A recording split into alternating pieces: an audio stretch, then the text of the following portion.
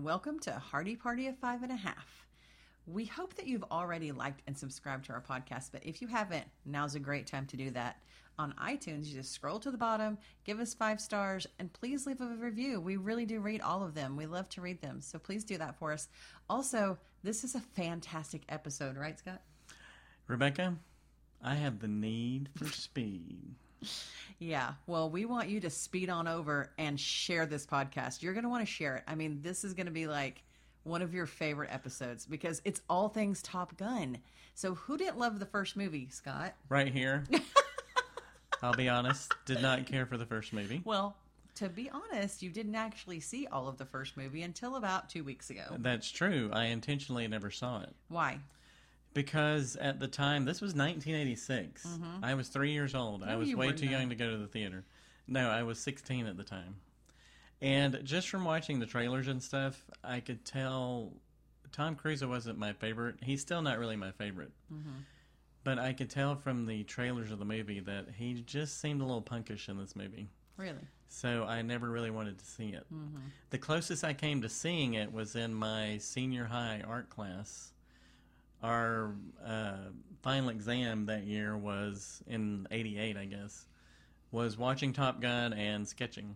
So I just sketched and didn't watch Top Gun. They played that movie? Oh, yeah, we had it on the VCR. And she hooked it up. Okay. And what's so crazy about this is that now that we've gone back and watched the first one... We've gone back in time? Yeah, it's so much not PG rated. Right. I mean, the second one, Top Gun Maverick, is so much more kid-friendly. Yeah. And I don't really know to what kid. Like, it's hard for me now because I don't watch with kid eyes like I did once when our kids were small, and I always watch with kid eyes. Yeah.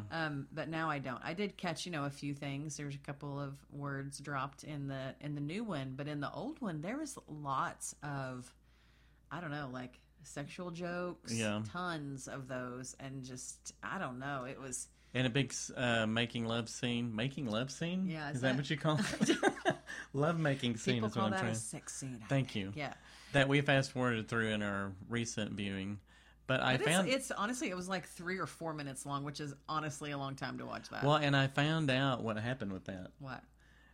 The song was they thought the song was going to be so popular, what is it called? Take My Breath Away by Berlin. Mm-hmm. That they added that scene later so they could showcase the song longer. What? So they came back in and did reshoots and did that scene just to add the song. Just to add the song. Yeah. Well, I mean, so the we song found was out wildly popular, and because we were wondering after watching it, was like, why was this so much more sexual than the new movie? And part of that is the age of the people, because I think, Tom was early 20s and all that. Right. And I think at a more advanced age, it's both of them. It's weird to have that in a movie with older people.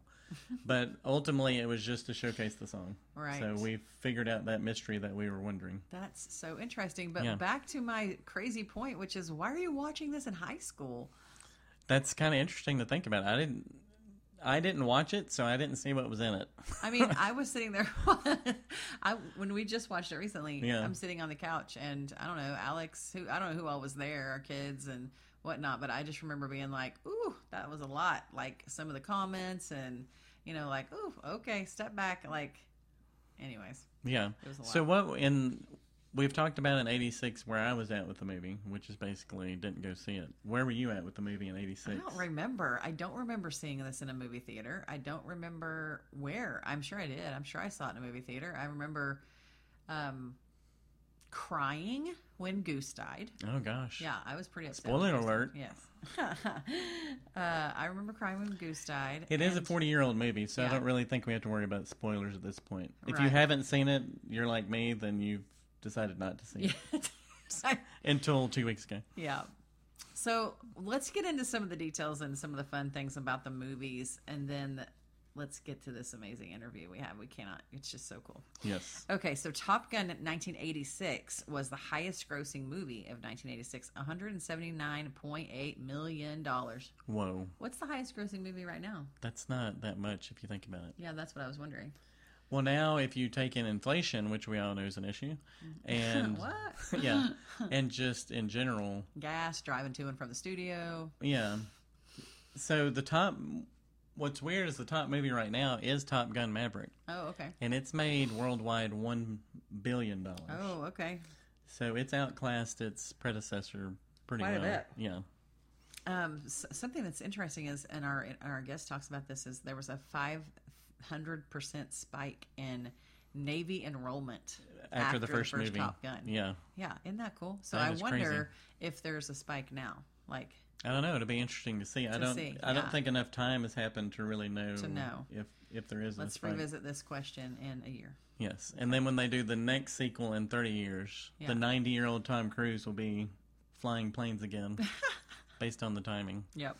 So, Something I didn't know was at the time, Saturday Night Fever icon John Travolta was initially approached to take on the central role of Maverick. He was too expensive and had had too many flops. After Tom Cruise, Tom Cruise was named, but on the list. But before that, here's a list of other people that turned this same role down. I mean, they went through a lot of people to get to Tom. yeah. So that list includes Patrick Swayze, Emilio Estevez, Nicolas Cage, John Cusack, Matthew Broderick, Sean Penn, Michael J. Fox, Scott Baio, and Tom Hanks. Who Tom Hanks of all those seems to be like substantially older, no? They're about the same age. Wow, Tom they is were all maybe the same age. I That's think so Tom's funny. 3 or 4 years older than Tom. Okay, well that's funny because all those other people are kind of like, I don't know, they were like younger, Yeah. like, I don't know, everybody was watching them at a young age. Yeah, But and I don't remember what Tom was doing at that age. Tom Hanks was probably in Bosom Buddies on TV. Oh, okay, yeah, he was way too goofy then. And he's always felt like the father figure, so he's always right, seemed a he little just older. doesn't fit into Yeah. this group. He seems like their dad. Well, and I think part of the thing is that this movie hadn't come out yet, and people were reading it going, who's going to be interested in fighter pilots? Yeah. So I think Well, that's why a lot of they them think turned they it would down. be interested And I think in that? Tom turned it down the first time. Yeah. Yeah. So, yeah, it says that the Navy pilots took Tom up, and he did some 5Gs, and he gets off, and he heaves, gets on the tarmac, runs to a payphone, 1986. and says he's in. Yeah. So I thought that was interesting. Like, there was a lot of no's before we got to Tom Cruise, and it really was like, what was he in before then? Oh, gosh. I think he'd been in Legend and maybe Risky Business Okay, about the was same that, time. okay, yeah. So he had at least one hit with Risky Business. So. Okay, yeah. So he was just barely on the scene, which Yeah. is so interesting because it really did kind of shape him as far as, to me, like in that role of like, I don't know, kind of maybe spy and also like, I don't know, fighting type of. The overconfident hothead kind of guy. Yeah, Kinda. yeah, but yeah, almost with military Kinda cocky. or stuff like that. So. Yeah. Anyways, yeah, so I thought that was pretty interesting. The film soundtrack sold 9 million copies, and Kenny Loggins was not the first choice to record the song Danger Zone for the film. Toto, Bryan Adams, and REO Speedwagon were a few of the groups considered. Oh, gosh. Yeah, that would be kind of weird. It's just weird the things they go through and then what you ended up with. You can't picture anyone else. You can't picture anyone else but Tom Cruise. Yeah. you can't picture anyone else but Kenny Loggins singing. Right, yeah. But it was like, these are third, fourth, fifth choices. Yeah. So it's kind of funny how it works out. Right. I knew at the time that him and Val Kilmer, I thought I had heard that they didn't get along in real life, but turns out they were method acting, so he was nasty to Tom in between takes, and the tension between Maverick and Iceman just kind of continued to build. And they kept their distance from each other, like didn't really socialize much. So that explains that. Like, I wonder how, of course they're both in the new movie and they have a big hug in the movie, but was that authentic? Do they really like each other? I think they're actually friends now. They are. I think that was just being on set at that time. Yeah. That's so because weird. I heard Tom say that he wasn't going to do the movie without Val Kilmer. Oh, really? So it was pretty set in stone that Val was going to be back. Yeah. And what's interesting having not really seen the movie, and you had seen the movie, but we go into it with the perception that Val Kilmer is like the bad guy, like the hothead and all that. Iceman is like the guy you don't want to be around. Right. But in watching it now, it's Tom Cruise, Maverick, who was the hothead and the unsafe guy. I felt like Iceman just wanted everybody to be safe. Yeah. Like, he was cocky in that he thought he was the best, but he wanted everybody to be safe. And Maverick was more like, I'm going to do whatever. I'm dangerous, because there's that big quote, I am dangerous. Yeah.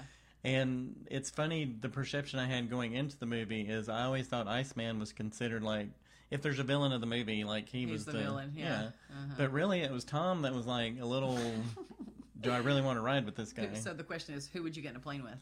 I think I would get in with Iceman. That's so boring. What? When we just live in this whole safety first world, and there you go again. I don't think it's safe with any of them. But I think it's safer with Iceman. I kind of, I'm a little more confident of his decision making. You say so. Okay. Anthony Edwards, who played Goose, was the only actor who didn't vomit while in the fighter jets, which is interesting. And later in our interview, we'll find out who didn't vomit in the new Maverick. I know. Yeah, Top Gun Maverick. That is a little teaser. Yeah. I feel the Need for Speed is ranked in the top 100 movie quotes of all times, which is not surprising. However, I did have a time when I thought that came from the movie. Was it called Speed? Talladega. How do you say that? Talladega. Talladega Nights. Easy for you to say. Yeah, seriously. No, I thought it came from the movie Speed. No, with Keanu Reeves. It came from. Remember, they're walking. I knew it now, but there was just a time frame that I was like, "Oh, that's from." You thought it was right? Oh. Yeah. Okay, the piano scene was filmed in this restaurant called Kansas City Barbecue. In San Diego. Right, in San Diego, not very far from the USS Midway.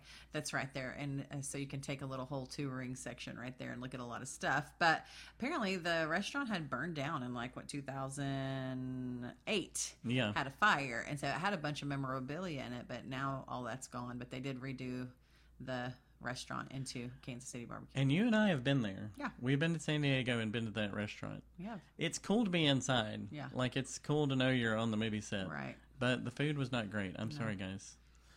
That was probably 10 years ago that we were there. Yeah. But Kansas City Barbecue and San Diego really definitely is Great Balls of Fire. Yes. Okay. So, oh, gosh. Wow. I had to go At least there. no one was injured. Well, this just in. You never know. Yeah. I don't. Yeah.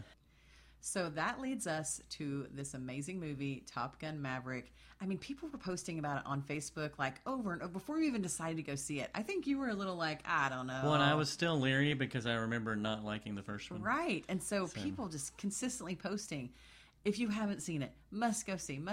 And so we finally did. And we did, and we loved it. Loved it. Scooter loved it. I mean, and I had no idea I would. Scooter doesn't love a lot of movies. That's true. Love is a big word for Scooter in the movies. That's right. And this is huge. You don't even understand how huge this is. This is big news, people. This is big news. I'm telling you, Scott has a 2-minute review he's going to give you after the movie. A 2-hour review he's going to give you 2 hours after the movie. A 2-day review, and then a 2-week review. It's going to get progressively better or progressively worse. He's going to chew on this, whatever movie, he's going to chew on it for a while. Yeah. Name a movie that you saw at first, and as you thought about it more and more, you disliked it. I disliked it more? Oh, gosh. There's plenty of those. I can't. Most of them. See? Yeah. Most of them. It's actually way more unusual that a movie would get progressively better the more he thinks about it. And I've seen it twice. You've seen it twice. I don't see many movies twice. I actually really don't see movies twice. Yeah. Like, hardly at all. So, anyways, today, here's who we have. Here's who we're interviewing. Her name is Amy Heflin. She's a Navy fighter pilot. In the movie, if you haven't seen it, you've got to go see it. In the movie, Phoenix is flying an airplane and Bob is the guy in the back seat. But actually, Amy is flying for Phoenix. She does all the flying in the movie. She does all the flying. And all of this movie is filmed up in the sky. It's crazy. In planes. In actual planes. So, Amy's in the front and Phoenix is in the back seat. Right. Or Amy's in the front, Bob's in the back seat. And there's another pilot in there that helps too. I mean, we ask her all the questions about how do you even do this? Tell us who threw up, all the things we want to know. So here's our interview with Amy Heflin. No, I'm so excited. Okay, Amy Heflin, thank you for joining Hardy Party 5.5. I am so excited to talk to you. This Top Gun movie has taken off. And honestly, we have to hear all the reasons why you decided to do this. Really, for us, and for me, like as a child, I had so many dreams of things I wanted to do. You wanted to be a fighter pilot. Why did that come about into your life? Where did that come from? Yeah, it started with my dad. So we obviously growing up in Lubbock, Reese Air Force Base is right there. So saw the Blue Angels and the Thunderbirds multiple times, went to a ton of air shows. My dad was really into general aviation to begin with. So that's where the aviation side of the house came from. And then with that being able to also serve my country was just that, that added bonus. So yeah. That's so cool. So was there something specific that lit that fire? Just having that go through your family with your dad? It's a little bit of kind of the dad piece there at the beginning. My brother's also a fighter pilot. So he's 4 years older than me. He went to the academy before I did. So there's kind of a little bit of a family tradition starting to form. But it's just the two of us so far. Yeah, that's so cool. Well, and I read that in elementary school, a teacher may have said something to you that kind of made you want to do it more. Yeah. Yes. So there was a little bit of it was the craziest thing. We had to make a time capsule, and in the time capsule, you had to write a letter to your future self about what accomplishments you expect to have done by the time I think it was like 35.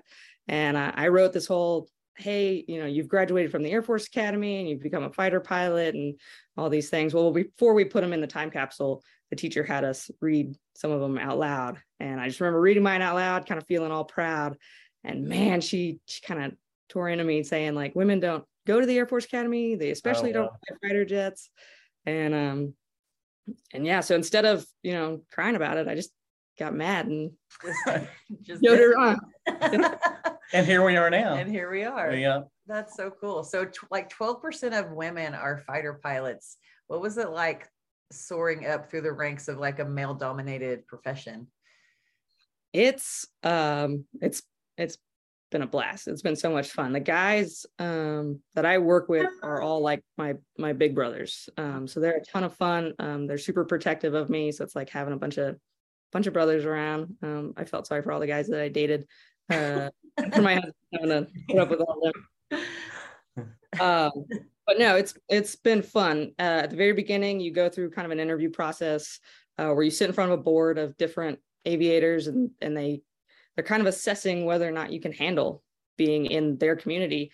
And they straight up ask the question, like, how do you think you're going to handle being in such a male dominated community? And growing up with two brothers, it just didn't fit me.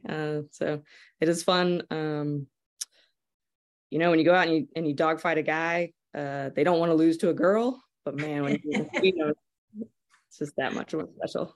Yeah, that's funny. On a very much smaller scale, we play a lot of softball together. We played a lot of co together. And that's like the worst thing is if you get like a girl catches your pop fly, or a pop fly from a girl like burns you in the outfield and they hit it over your head. You're like, you just got burned by a girl. Very much smaller scale, but it is a thing. So how do you know that you can fly a plane like that? I mean, what are the stages to know, okay, now I can be in a fighter jet? Yeah, with the Navy, you start really small. They started us on the civilian side. So we started in little Cessnas, taking up little 175s with a civilian instructor. And they're just trying to make sure that you can handle being in the air and that doesn't kind of freak you out. You then move on to the T6, which is a little bit larger prop airplane. And then from there, you get sorted out. So the helo pilots go learn how to fly a small helicopter. Jet pilots go learn how to fly a small jet. So we flew the T-34 Goshawk, and that's a very small version of the F-18. It's only got a single engine. And kind of by the time you get done with that, you feel at least a little confident to go take on the F-18. Yeah. Oh my gosh. I can't even imagine feeling confident doing any of those things. I can't. So you're in an F-18 Super Hornet, right? So how fast do you go in that? Correct. Yeah. So the Super Hornet, it can go, I think the number's like 1.8 Mach. It's not very realistic that we ever go that fast, just because typically you have either bombs or a tank or something on. But that's like pointed straight down to the ground. Normally we fly around at 0.8, which is about 650 miles an hour. Wow, that's crazy. What does it feel to go that fast? Can you tell? Well, like I did skydiving, and I thought you would feel that feeling when you jump out of the plane, but I guess I was dropping so fast you don't feel anything. So you do not even feel anything when you're going that fast? I mean, if you think about it, many airliners fly kind of roughly that same speed when they're up at altitude. So you don't feel it a whole lot when you're up there, but man, when you light the burner on deck, when you're taking off, you definitely feel kind of that. It's a race car. You feel that pressure in your chest as you get sunk back into the seat, and it's a ton of fun. That's so well, you could see that in the movie when people were taking off. You get that big jolt when they came off the carrier. Yeah, just crazy. That's oh my crazy. gosh. I guess you're right. I never really thought about like commercial planes going that fast, and it does kind of feel, I guess, peaceful, for lack of a better word. Like you're up there, you don't really feel that when you're just doing that. You don't really feel that pressure or anything. But the takeoff and the thing, you kind of get a little bit of it. Yeah, but I kind of like having a pilot do that for me and not have to be the one in charge. So how did you I would like to be in charge. You would definitely like to be in charge. Very much would like to be in charge. I think this would be a blast. So how did you get drafted to be in Top Gun Maverick? How did this work? So it's kind of with all things in the Navy, it's all about being in the right time, right place type thing. So I had just checked out of my operational squadron in Japan. I checked in to be an instructor pilot back here in California. Right after I got all my quals, Paramount came out and they said, hey, we need some just technical advisors, just people to help us open and close the canopy, because they were going to put in cameras and they wanted to measure things out and make sure the cameras would fit. So I helped with them for about 2 months with that. And then a year later, when they came back out, they wanted an actual female fighter pilot to fly Phoenix around. So they found myself and they found Dragon, who's another female. She was up in Fallon at the time. And they were like, hey, we want y'all to actually fly these scenes. And so that was kind of what year was this? Was it 2018 for the camera fits, and then kind of mid 2019 for the filming. Okay, it's amazing that I had that no long idea ago. that this was in the works for quite this long, actually. So what was it like filming on the movie? Did you help train the actors, and how did it work with the actors? Sure. So they did most of their flight training. So I know Tom Cruise got them up in some aircraft before they ever got out to the F-18. So he kind of warmed them up a little bit. They did their survival swim training before they got to us. And honestly, one day it was just my commanding officer said, hey, we want you to go out and meet Monica Barbaro. We want you to, see if y'all get along, and maybe you could take her up in a jet. And so we got to talking. She's a fantastic person. And thankfully she was comfortable with me going up together. So the only training we really did with them was they had a mock, it was kind of just made out of pieces of wood cockpit. And they would sit in that before each scene, before we'd go flying, and they'd ask us, hey, where are you going to put your hands? And where are you looking when you do this? We kind of walk them through that process. And then I think it paid off. I think So you're in the front in the filming and Monica's in the back, right? Correct. So I flew Monica and I flew so Phoenix and Bob Lewis Pullman. Yeah. And every time I flew with them, I would be sitting in the front and they would be sitting in the back. They have 4 cameras facing them and I had 2 cameras facing over my shoulder. Okay. So they're obviously like we're splicing those together because they're not in the same plane at the same time ever. Correct. Yeah. Ever airborne in the same plane at the same time. Right. Yeah. Yeah. That's a good way to So you did, I read that you did you did the low level stuff like through the mountains, right? Correct. Yeah. So did that challenge what you've done before? Is there something that like made you go even further than you'd been before in a plane? Very much so. Tom Cruise would brief every single flight and he, he's a perfectionist and he's a professional. And so that's what he wanted from us. So typically when we fly low levels like these, especially in the training environment, we will go no lower than 500 feet. For this movie, we were flying down at 100 feet typically. So it was pretty intense to be kind of below the trees for the majority of these flights. Wow. I can't even imagine that. So that was super challenging, I guess. It was very challenging because flying low is one thing, but flying low in a dynamic kind of environment, trying to bend the jet around and act cool when you're doing it. Because the mountain's like 100 feet from you, right? On either side when you're going through the...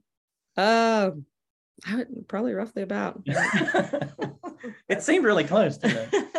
Really I can't even imagine. I can't believe we're even talking to you. That's just, it's just incredible that you do these things. Well, yeah, it is very incredible. Yeah, it's crazy. Okay, so what was so cool, Monica Barbaro, she's Phoenix in the movie, she had this to say about you on the way to the red carpet. She said, my fangirl moment was some of my favorite pilots, Kristen Dragon Henson that you mentioned, and Amy Bacon Heflin, not only flew me in the F-18s for several scenes of the movie, but they also became the ultimate role models for creating my character. They carry so much integrity and heroism and also happen to be funny and cool. I can't say enough positive things about them both. Okay, so your call sign's Bacon. Explain Bacon to us. Yeah. It's a long story, but short in the PC version is everybody loves bacon. So so that is how you got the name Bacon. I would think a lot of people would want the name Bacon. It's kind of a thing right now. So that's kind of cool. So what was it like filming with, like, how was it with her in particular? Like, did you guys go out to dinner? Did you guys spend time together off filming sets? Or were you like now big buds, you text every day? What's your relationship like? So while we were filming, it was usually very professional. I think I was the one that was kind of gun shy about like texting her or anything along those lines. But she was fantastic in the jet. She and outside the jet, she would sit down and have lunch with us on set. But they are incredibly busy and they are always on the go. So she'd sit down and she'd have lunch with us. In the aircraft, she was so much fun. She was always just laughing and very professional, which was great because it made it very easy to do. And she knew what she wanted. She didn't necessarily always know like what the aircraft was capable of, but I tried to give her the best examples that I could. So a lot of fun. And then since then, we've texted a couple times. She invited me to the red carpet, which was amazing of her to do kind of personally.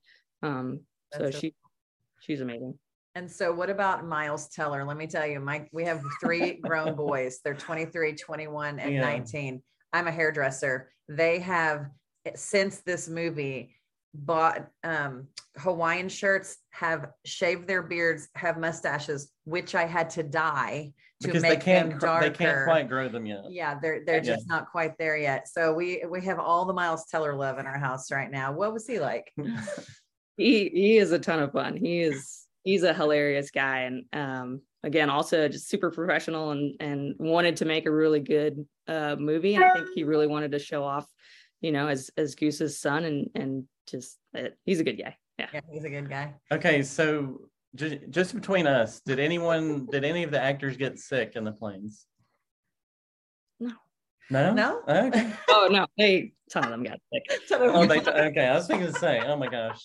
Monica never got sick, and Monica never did? Okay. not that I know of. She's got a stomach of steel, so Okay. That's crazy. I cannot even imagine. That would be, while I would love this, I have some vertigo issues and I cannot imagine doing those things. I almost had to close my eyes in the movie just to keep from being dizzy. And so same thing with Tom Cruise on set. I know you said he's super professional, but did you have much interaction with him? on a personal level, not so much, but he did brief every single flight. He would hang out.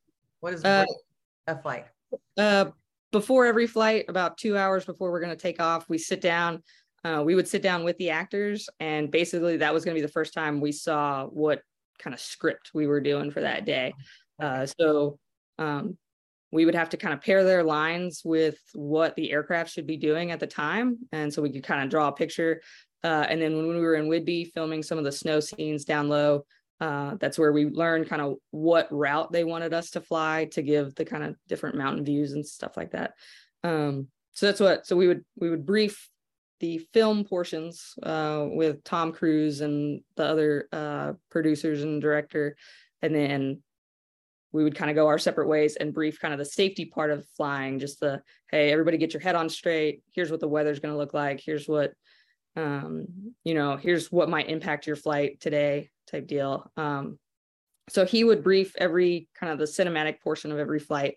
And yeah, super professional. Obviously he's got a ton of pressure on him. This was a big movie, and he needed to do it right. And I think he did. So yeah, no kidding. Absolutely. Okay. I have a question about going over the mountain. I know. Okay. You go up over the mountain and you come back down, right? You go like this. Well, yeah, but why is it necessary to flip like that? Like you flip upside down to go over. Well, in the movie, they said it was to stay low, but I don't know. Part of it's to stay low, because if you're going to just push forward on the stick and cause the aircraft to just go straight back down, there's usually a big kind of arc. So over on your back and pulling is a little bit more effective that way. And then also, if you can imagine, so when you pull G's, when you're pulling in the aircraft, all that blood is rushing to your feet. That's what you see, those maneuvers, and that's where you see the guys in the movie start to black out, because all the blood in their head is trying to leave. It's being pulled down. Well, if you have the opposite effect, so when you push forward on the stick and you get real light in the seat, now all that blood goes into your brain, and it is just so much more uncomfortable than if you were to try to hold it or try to keep from going down. Oh, wow. Okay. That's so fascinating. I did not know that. And you know how to flip a plane in the air. You know how to do that. I think she does. That's great. This is not a normal job people talk about, right? I mean, you have something really cool and unusual about you. Thank you. I guess it kind of goes back to being in the male dominated community of me and my husband are surrounded by these guys all the time. So it doesn't seem like a big deal to you. I work with scissors, so that can be dangerous. I mean, it could be dangerous. Yeah. It's a dangerous job. I cut my knuckles a lot. So also I was going to ask, what when you're up, how is the fastest you've ever gone? I know in the movie they talk about Mach 10, whatever. What's your top speed, or do you have one? Nowhere near Mach 10. I think it's probably a 1.4. Mach 1.4. So just so obviously Mach 1 is the speed of sound, and then just slightly that. Yeah, and that's kind of a reason. That's it. Yeah. That's kind of reasonable. In your job profession, that would be around Mach 1 is typical. It's reasonable, yes, and it's obviously something we don't like to do all the time, especially when we're over populated areas. A lot of our flying that we do here in Lemoore is directly overhead the city of Lemoore, and if you break the sound barrier and you're too low, I mean, people have blown out windows in Walmart and set off car alarms. Oh my gosh! So typically we try to avoid breaking the sound barrier, but it happens. Well, that makes me think of when Ed Harris is standing. Yeah, and he flies over him. Yeah, the Tom Cruise goes over him, and they had a set there that it tore up, and they didn't mean that to happen. It was just the shockwave of the plane going by, and Ed Harris just doesn't move. I'm like, how cool is that? He must have been holding on to something in front. I don't think he was. Yeah. Okay, so you mentioned the red carpet. What was that experience like for you? Probably not something you get to do every day. Definitely not something I've done every day. Probably something I will never do again, but it was fantastic. They held the actual red carpet on board the USS Midway in San Diego. So that was probably the first, only, and last time I will ever wear a dress on board. Did it feel weird wearing a dress on the? It felt very strange wearing a dress on the carrier, and it's just not natural. But we got to do an elevator ride on the carrier, kind of while we had cocktails with some of the cast and crew. And then we got to, we didn't necessarily walk the red carpet, but we got to see Monica and Lewis Pullman and all those guys walk the red carpet and see kind of how all that goes. And it was pretty incredible. So we've been on that. The Midway. We've been on the Midway, and isn't it very close to the barbecue place from the original Top Gun is right there by that. Yeah. It is. The bar is like down at the end of the pier. Yeah. The bar. It's a barbecue place, right? It is. Maybe, yeah. That's what I was thinking of. I knew that was pretty close to that. So how many times have you seen the movie so far? 3. What'd you think when you finally saw it? It was incredible. I think I was a little shocked the first time I watched it. I don't think I was really able to fully embrace it until the third time where I watched it, like no kidding, in IMAX with my husband, and I was able to kind of just embrace it all. But it's incredible. I'm a huge fan. Yeah, it is really so good.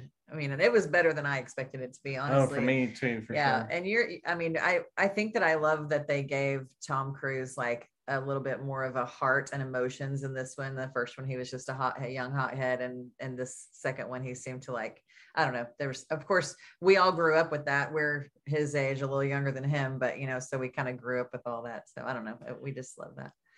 Well, I think what y'all were able to do in the actual planes just makes you a part of the action more. Mm-hmm. As good as they could do in the original, you couldn't duplicate what y'all did with the cameras on the actors and fighter pilots doing the actual thing. Yeah.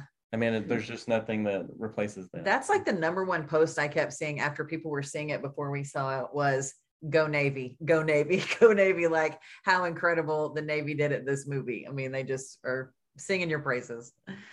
It's really cool. So obviously this movie is super popular. It's like a phenomenon.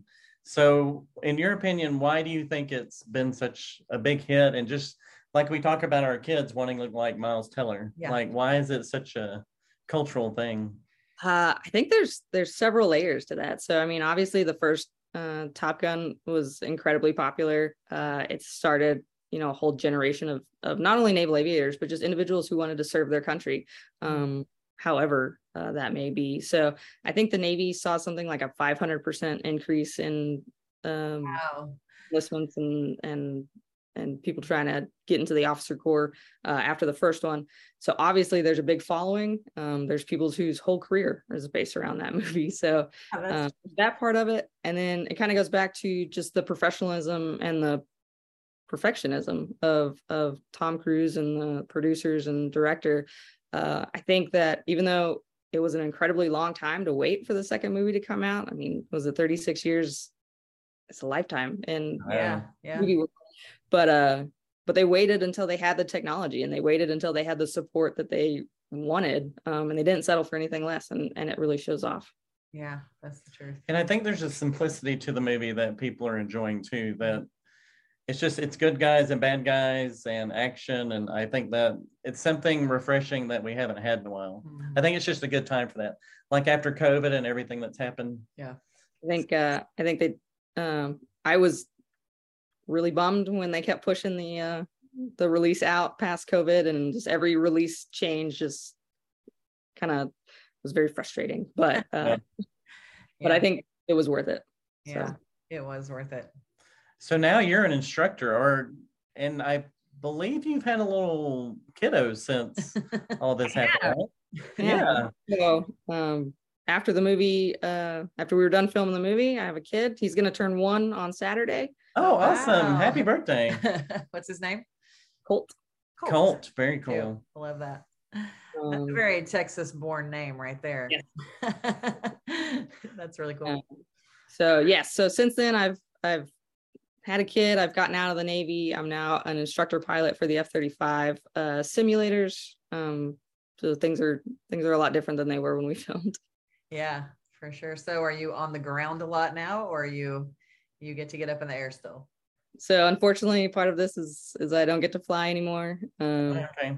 The civilian side of it, they don't usually let civilians up in the aircraft other than Tom Cruise and some of the actors. Just take those planes when they want. You're not like Tom Cruise. You can't just go steal an F-18. Can't go steal an F-18 and and run the course on your own. Yeah. That's so cool. Well, Amy, you are an inspiration, and this is going to be so great. This is the 4th of July episode for us, and so we're just so proud of you. You make our country proud, and we thank you for taking time with us today and sharing just a little piece of this movie with us that everybody loves and everybody should see. I appreciate that. Thank you. Yes, we appreciate that was a fascinating talk with Amy. Absolutely. But honestly, as popular as this movie has been, it's not affecting us at all. Not at all. Not at all. As we sit here in our aviators with our Maverick shirts on. And I shaved a little bit for my kids. Yeah. That mustache is becoming so popular. Oh, yeah? Mm-hmm. Well, I feel like I look like I am on the movie Cops instead of Top Gun. You do look like you could do because I couldn't get rid of this little thing, my soul patch, because I've had that so long. So I didn't want to get rid of that. You do look like you could be on an episode of Chips. Yeah. I'm the guest star cop. The one that went bad. Right. Well, I kind of like it. Okay. I do. Yeah, it's kind of nice. I haven't seen my face you like for a it while. when I shave my face. I mean. So I guess you like it when I shave mine. That's right. There you go. Okay, so Top Gun Maverick. It's like the biggest movie going right now. Right. And Amy did such a good job. It was so incredible to be able to talk to her. Yeah. Like the actual people, one of the actual people that's flying these machines can't even understand how that works or how they do it. Nope. So we're going to give you a little lowdown on how Maverick even happened. Okay. So I was listening to a podcast that the director of the movie was on, Joseph Kosinski. Mm-hmm. And he told the story of how the movie was greenlit, and I thought it was pretty funny. So he came up with the story idea. And Can you tell me what greenlit means? Like they were going to do the movie. Oh. Like, let's go. Okay. Sorry, I get a little Yeah. movie mogul terminology kind of there. Movie snob talk. Yeah. So Joseph Kosinski is the director. He went to Jerry Bruckheimer, who's the producer of the original. Yeah. And he's like, I had this great idea for the next Top Gun. He's like, okay. I mean, it's been 37 years, so Tom has been really like, I'm not just going to do any movie. Yeah. So Jerry heard the pitch, and he's like, okay, we need to put this in front of Tom.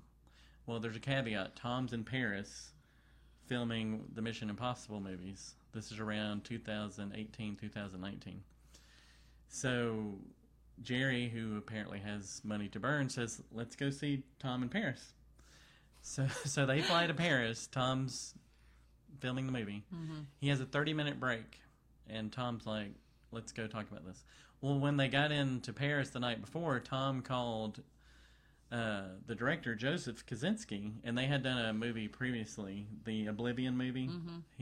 He directed that movie with Tom, so they knew each other. So Tom calls and he says, hey, no matter what happens with the Top Gun movie, it's going to be great to catch up with you. It's going to be awesome to see you. So the director's thinking, okay, he hates this idea. He's just going to come have lunch with us for 30 minutes. This is not happening. Right. So they get into the pitch meeting, and here's how he did it. They had 30 minutes to go through this. And he started with the emotional hook of, you're going to reconcile with Goose's son. So you have the emotion and the character of that. And then he said it's going to be all real flying. We have the cameras and everything today that you didn't have in 1986 to really do this the right way. Yeah. So, and he showed Tom some things on YouTube of just Navy pilots going up with the GoPro, and he's like, see what they're doing? We've got to be able to do better. Mm-hmm. So he's appealing to Tom's competitive side. He's like, we can do this better. And Tom's like, yep. So here's what happens. They finish pitching the movie to Tom within 30 minutes. Tom gets on the phone He says, hold on just a second. He gets on the phone with the head of Paramount Pictures, the studio. Because he has him on speed dial. Right. Okay. He calls him up. He says, we're going to make a new Top Gun movie. And the guy on the other line says, okay. So that's all it took. Tom Cruise said, we're making Top Gun, and the studio head said, okay. Mm-hmm. And I think it's paid off because, like we mentioned earlier, it's made $1 billion worldwide so far. No kidding. They can fly to Paris whenever they want to with that kind of money. Yeah, and the director was mentioning that he didn't want to he didn't want to just copy everything that had been done in Top Gun. He wanted to be in the Top Gun universe. Which, if you think of other franchises like Star Wars and everything, you want to make it look the same and have the same feel, but not rehash everything. Right. So he said what we had to do was the lighting and everything. It had to be perpetually 6:30 in San Diego, like right at sunset in all the scenes. And what they did is they filmed exteriors in the morning and the evening. And everything else that needed to be filmed was filmed inside because they didn't want the lighting of the midday in there. Yeah. So that's how they worked around that. Interesting. Yeah. So you know that motorcycle scene when Tom's... Yeah. It's kind of a redo of the original. Yeah. Like he's speeding and next to the laughing and all that. Yep. Guess how many takes that took? To get that? Not one take. Nope. Oh. Took 43 takes. Oh, wow. Over 3 days. What? Because for the first 2 days it was foggy and rainy, so they weren't getting the shots they wanted.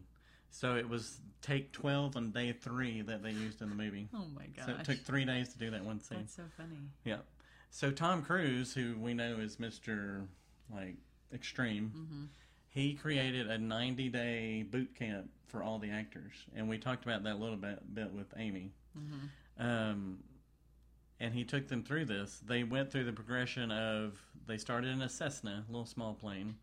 They moved up to an acrobatic prop plane, and then a smaller jet, and then finally to the F-18s. So it was a 3-month process to get them, so they felt comfortable and they weren't throwing up constantly. Yeah.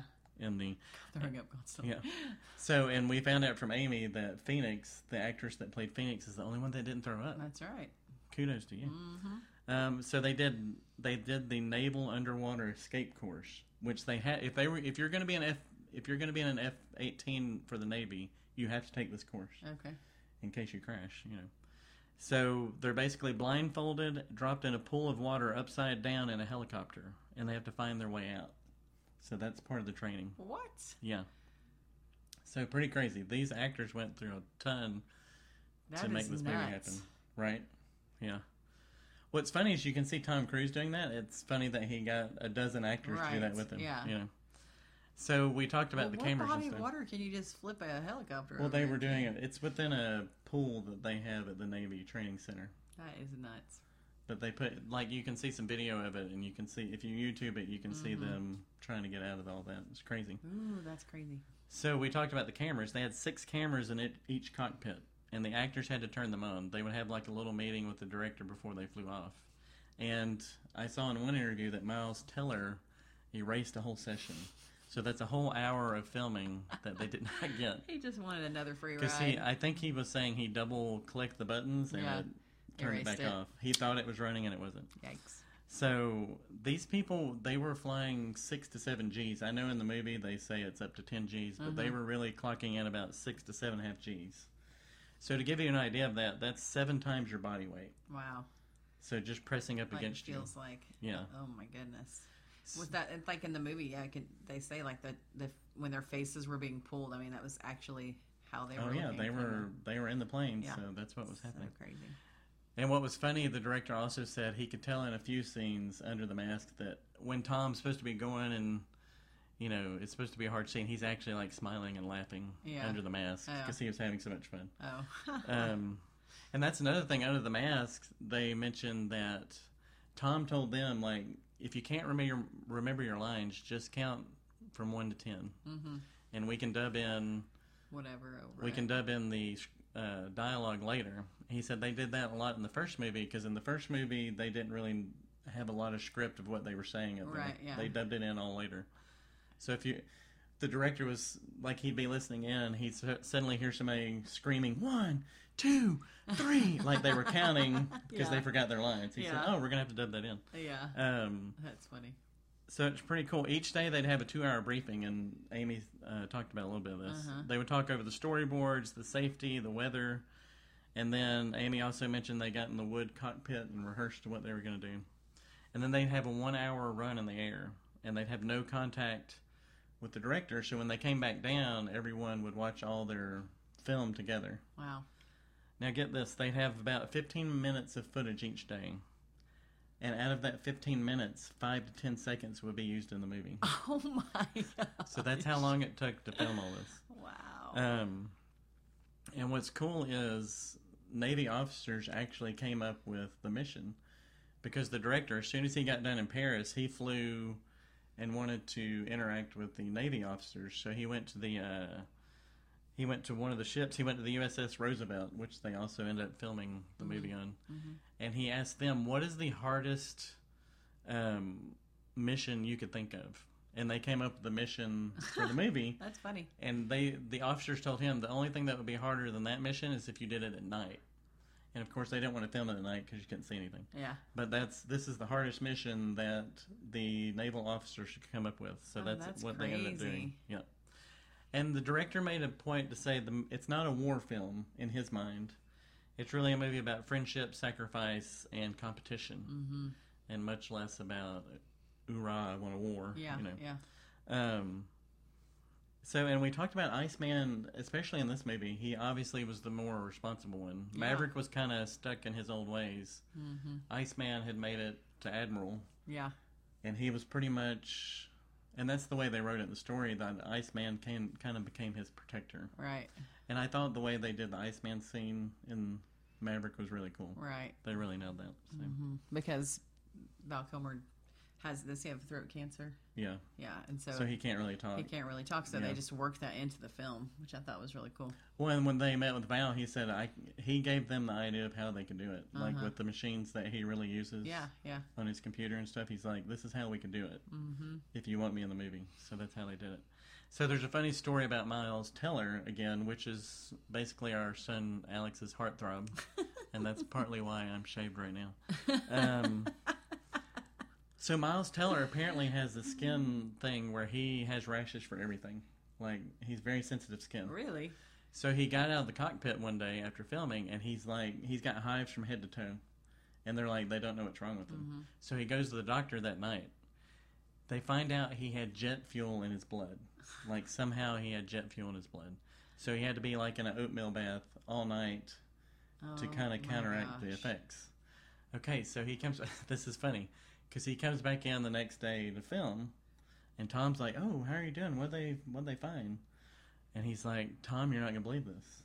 And Tom's like, "What?" He's like, "I have jet fuel in my blood." And you know what Tom said? Huh.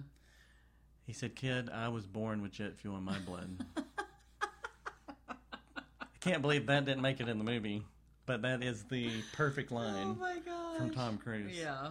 So yeah, that is funny. This movie is just a phenomenon, and we've kind of talked about why we think this movie is so popular right now. Yeah. What do you think? I mean, it's just, well, for most of us that are, our age, there's early 30s? Yeah. I mean, it's just... Just kidding, we're not early 30s. It kind of, to me, brought it full circle. Like, it almost brought some closure to the sadness that I remember watching the first one. Wow, yeah. You know, like, I needed that. And when you were talking about, like, what they were saying the movie, like, really did, I was also going to add in there forgiveness, you know, and, like, how he reconciled with Goose's son. And you're even talking about, like, how Maverick was with Iceman and how he became his protector. But how would things have been different if Goose wouldn't have died in the first one, and there wouldn't have been that whole need for protection? Honestly, there would have been a whole, you know, just a different dynamic altogether. A totally different dynamic. Yeah. So I don't know. I think that is one of the things also I think that Tom Cruise had over the years, even people that really started out not loving Tom Cruise, there's bound to be a movie out there you've seen that you actually probably liked with Tom Cruise in it. You like all the Mission Impossible stuff. I do. I just like those movies in general. Right. And so I like spy movies. I think that as Tom has gotten older, and in this movie particularly, he had a more of a heart. You could see. I like that he was tearing up a lot. He teared up a lot in this movie, and it just showed he had some compassion, and he wasn't just a stupid young jockey hothead looking for a girl. Yeah. And this movie brought that into They allowed the character to grow up. Yeah. And I think Tom's a better actor now, and he can play that off. He could still be cocky, but also have all these other feelings. Yeah. And I don't think when he was 24, he could really play that off. Yeah. So, yeah, I enjoyed that they let the character grow up. Yeah. Yep. And I think in a bigger sense, with COVID and everything that's happened and so much unrest in our country, I think the simplicity of the movie is something that was refreshing to me. Yeah. Like, there was good guys and bad guys, and they intentionally didn't really spell out who the bad guys were or the other country, because they really wanted it to be about this group of guys and not necessarily I think that was smart. us against the Russians or whatever. And I think that's why it's played better overseas, is there's no, like, oh, who's the enemy? You know, what country are we against? That was so smart. Yeah. Yeah. But I think the simplicity of it, and just it's good guys, bad guys, and we have to accomplish something together. Yeah. And it was just feel good. And there's so much that I think maybe in our world, especially on social media, we're kind of taught to feel bad about everything and to think bad about everything. It seems like to a certain degree that everything's wrong, when really there's a lot that's still right. And I think that's what this movie is really tapped into, is we want to be hopeful, and we want to have, you know, good feelings about the future. And I think this movie hit at the exact right time to that, and I think that's why it exploded, because people really want something like this. Yeah, it was needed. Yeah, it was great. Well, I thought that interview went fantastic. Amy Heflin is one of my big heroes now. I still don't understand how it's done. I'll never understand. Yeah. Very cool. We hope that you have enjoyed this 4th of July episode as much as we have enjoyed. I mean, we watched this movie and we were like, go Navy. Oh my goodness. They're just so incredible and like very patriotic. I don't know. It's like a great thing to have on the 4th of July. If you haven't seen it, do that on your day off. It was fantastic. This is Hardy Party of 5.5. Over and out. I feel like we should have some kind of Top Gun phrase right now. Well, at least we should do the hand thing. Yeah, it's like it's like a this and a that. Okay. Yeah. So Hardy Party 5.5. Over and out. We'll see you next time.